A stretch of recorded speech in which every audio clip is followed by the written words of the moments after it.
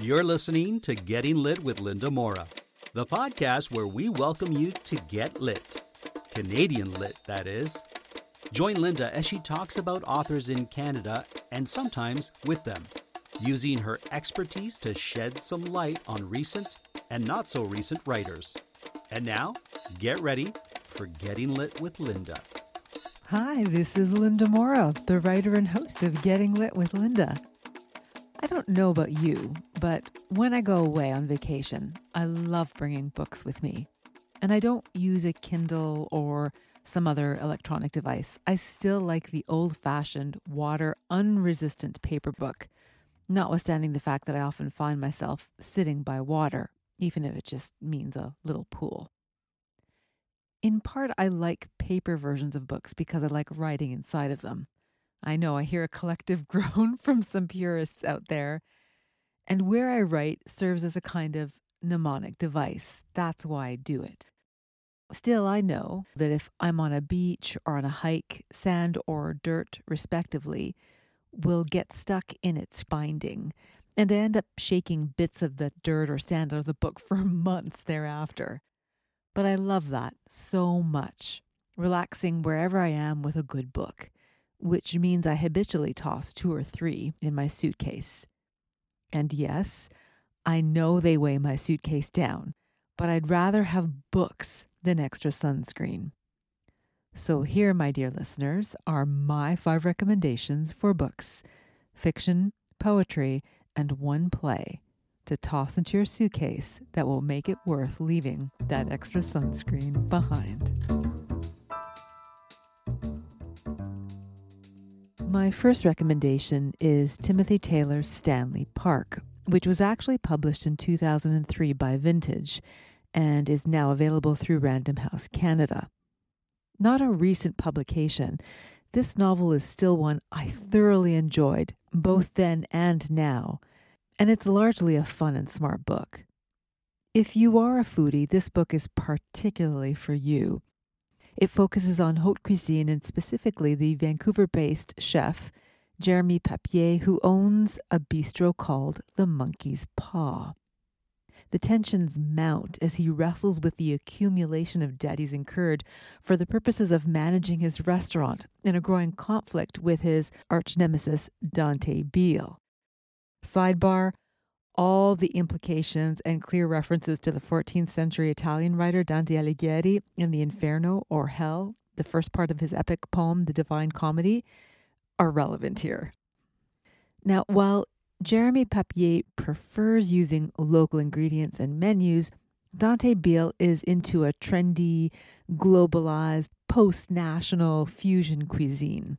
And so Jeremy feels that public demand for the likes of Beale, and he must decide what's important to him and what his values really are as a sense of ethics are rigorously tested. There's a culminating scene in the novel that is in some ways, in my opinion, truly awful. It rivals one I've read in Mordecai Richler's Solomon Gursky Was Here as a really appalling eating scene. So do be prepared for that. But the scene is a comment on how people lack knowledge about their local contexts and environments. And Jeremy's desperation, as much as his anger with those who throw around capital for the experience of novelty, rather than a sense of developed culinary taste. Which, yes, I know also requires capital, but that's a discussion for another day. Recommendation number 2, Rawi Haj's Stray Dogs.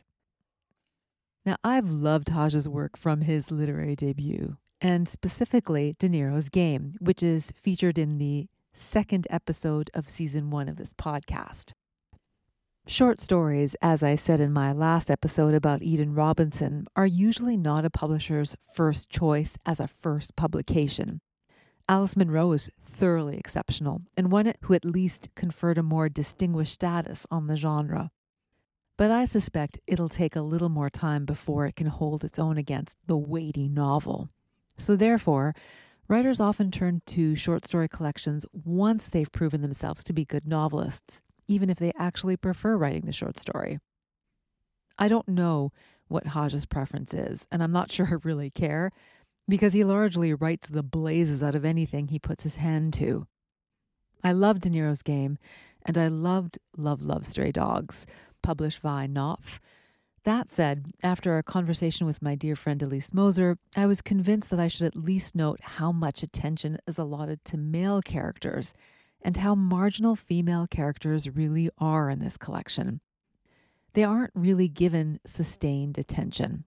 Even so, I'm recommending that you tuck this one into your suitcase because you can read these otherwise superb stories in short spurts and return to another story at a later moment.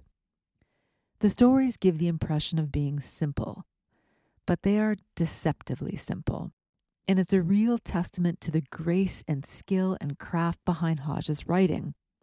The first story, The Iconoclast, for example, begs all kinds of questions. Who is the iconoclast in this story? Our slippery first-person narrator or the other key male figure, Lucas? However we respond to the story and whatever its interior weight, Hodge renders our responses even more complex by the kinds of indirect connections and associations that may be made from one story to the next. The professor of the Iconoclast, for example, gives a paper on James Joyce's The Dead, one of my favorite stories of all time, by the way, at which moment he addresses how photographs offer a subject, quote, suspended between life and death, end quote. The idea of photographs is revisited again in The Whistle, which, as it happens, opens with two characters chasing falling bombs in Beirut in order to photograph them just before they touch the ground. Also a moment in tension. And then there's the entertaining and disturbing story, Instructions for the Dance, about a character named Anatole, who is a wedding photographer and seemed to, quote, revolutionize the staid industry of wedding photography, end quote, breaking beyond convention. Just to clinch the intersections between the stories in relation to this particular subject, the image of Hodge at the back of the book features him holding a camera. So you can read these stories independently, but also interdependently, since the associations between the stories make their understanding that much richer. And while you may approach these stories casually, they are certainly worth a second, third, and even a fourth read. My third recommendation, Neil Smith's Bang Crunch.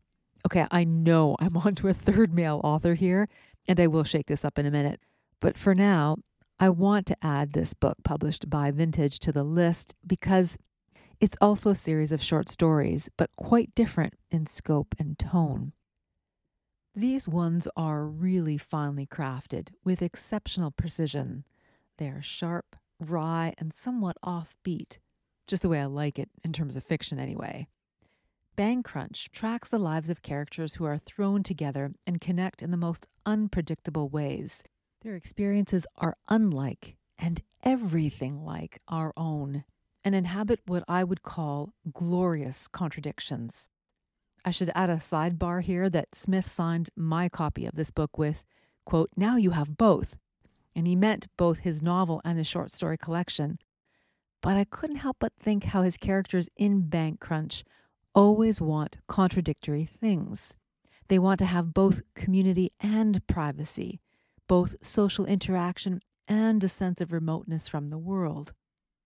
In the story, Funny Weird or Funny Ha Ha, for example, the main character, a female protagonist, is grieving the loss of her partner Carl, whose remains she carries around with her in a curling stone. Yes, you heard me. He died while curling, and so this is how she chooses to preserve his ashes. The zany and tragic remarkably exist in this collection in close proximity. She describes her seclusion after he dies as, quote, a familiar, clinging loneliness. Not a blanket or shroud of loneliness, but something thinner, tighter, a leotard of loneliness, end quote. To this she adds that, quote, though I'm basically an introvert, I'm an introvert who has trouble being by herself. All my life, I've been with others, my family, roommates in university, then Carl and our son Max." End quote. It's a story that walks a tightrope between humor and grief, an absolute marvel of balance. And my fourth recommendation, Marilyn Dumont's A Really Good Brown Girl. I adore the poetry of Métis writer Marilyn Dumont, and so I recommend you get your hands on this book, A Really Good Brown Girl, with an introduction by Lee Maracle, and which was initially published by Brook Books in 1996. Part memoir, part poetry, and part historical record, this collection was unbelievably her first one, and she has an impressive trajectory that has since followed. But I love A Really Good Brown Girl for its candor, its irony, and its eloquence, for its unflinching account of what it means to grow up as a young Métis woman, for its incisive and satirical remarks about colonial institutions, for the affecting moments that speak far more volubly than the words on the page. Take this moment, for example, in the prose section of Memoirs of a Really Good Brown Girl, wherein the narrator is accosted by a white elementary school girl about her skin color. Quote, "My skin always gave me away. In grade 1, I had started to forget where I was when a group of us stood around the sink at the back of the class, washing up after painting, and a little white girl stared at the color of my arms and exclaimed, 'Are you ever brown?' I wanted to pull my short sleeves down to my wrists and pretend that I hadn't heard her, but she persisted." Or this one, Circle the Wagons, quote, "There it is again, the circle, that goddamn circle, as if we thought in circles, judge things on the merit of their circularity," end quote. But the collection expands well beyond such moments to explore erotic and playful relationships as in Wild Berries, which is smoking hot. In this particular poem, the narrator notes that the object of her gaze is a gift and adds that "my eyes, long fingers, slowly untying a thin ribbon." And then the poem goes on from there. But most of the pieces in this collection are short, but have real depth. So they might not seem to take considerable time to read, but they will resonate and remain with you for a long period thereafter. And the last book I want to recommend to you is actually a play. Anne-Marie MacDonald's Goodnight, Desdemona, Good Morning, Juliet. MacDonald is now renowned for her novel Fall on Your Knees, which is, by the way, currently being produced by the National Arts Theatre in Ottawa, Canada. There's a link in my show notes. But my memory of MacDonald goes back even further, when I remember her as an actress performing in Toronto, Ontario's High Park as Rosalind in Shakespeare's As You Like It. I was completely enchanted by her performance and have followed her artistic career ever since, including, by the way, her wonderful and playful approach to Mordecai Richler when she served as the Mordecai Richler 2015 Writer-in-Residence at Concordia University.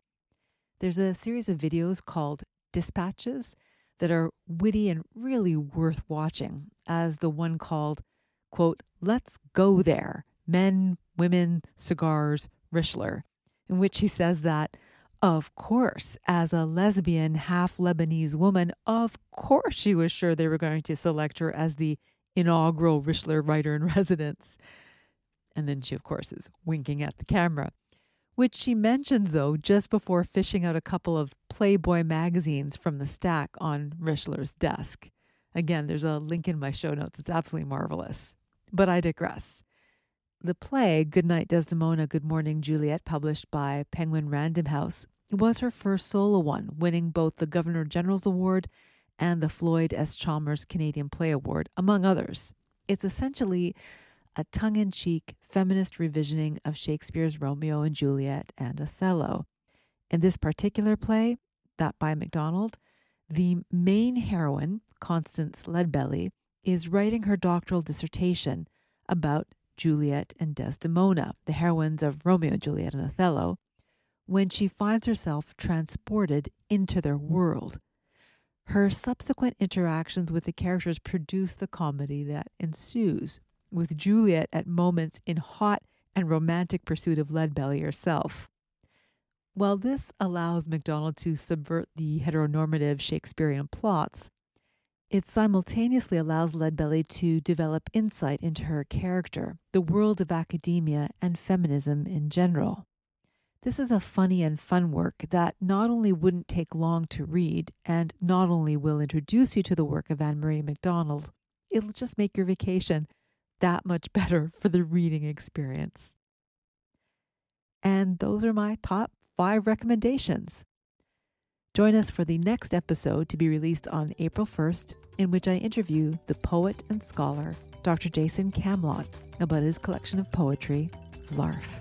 And as always, thanks for tuning in, my dear listeners. That was Getting Lit with Linda, hosted by Linda Mora. If you have a topic you would like to hear covered, write to us at gettinglitwithlinda@gmail.com.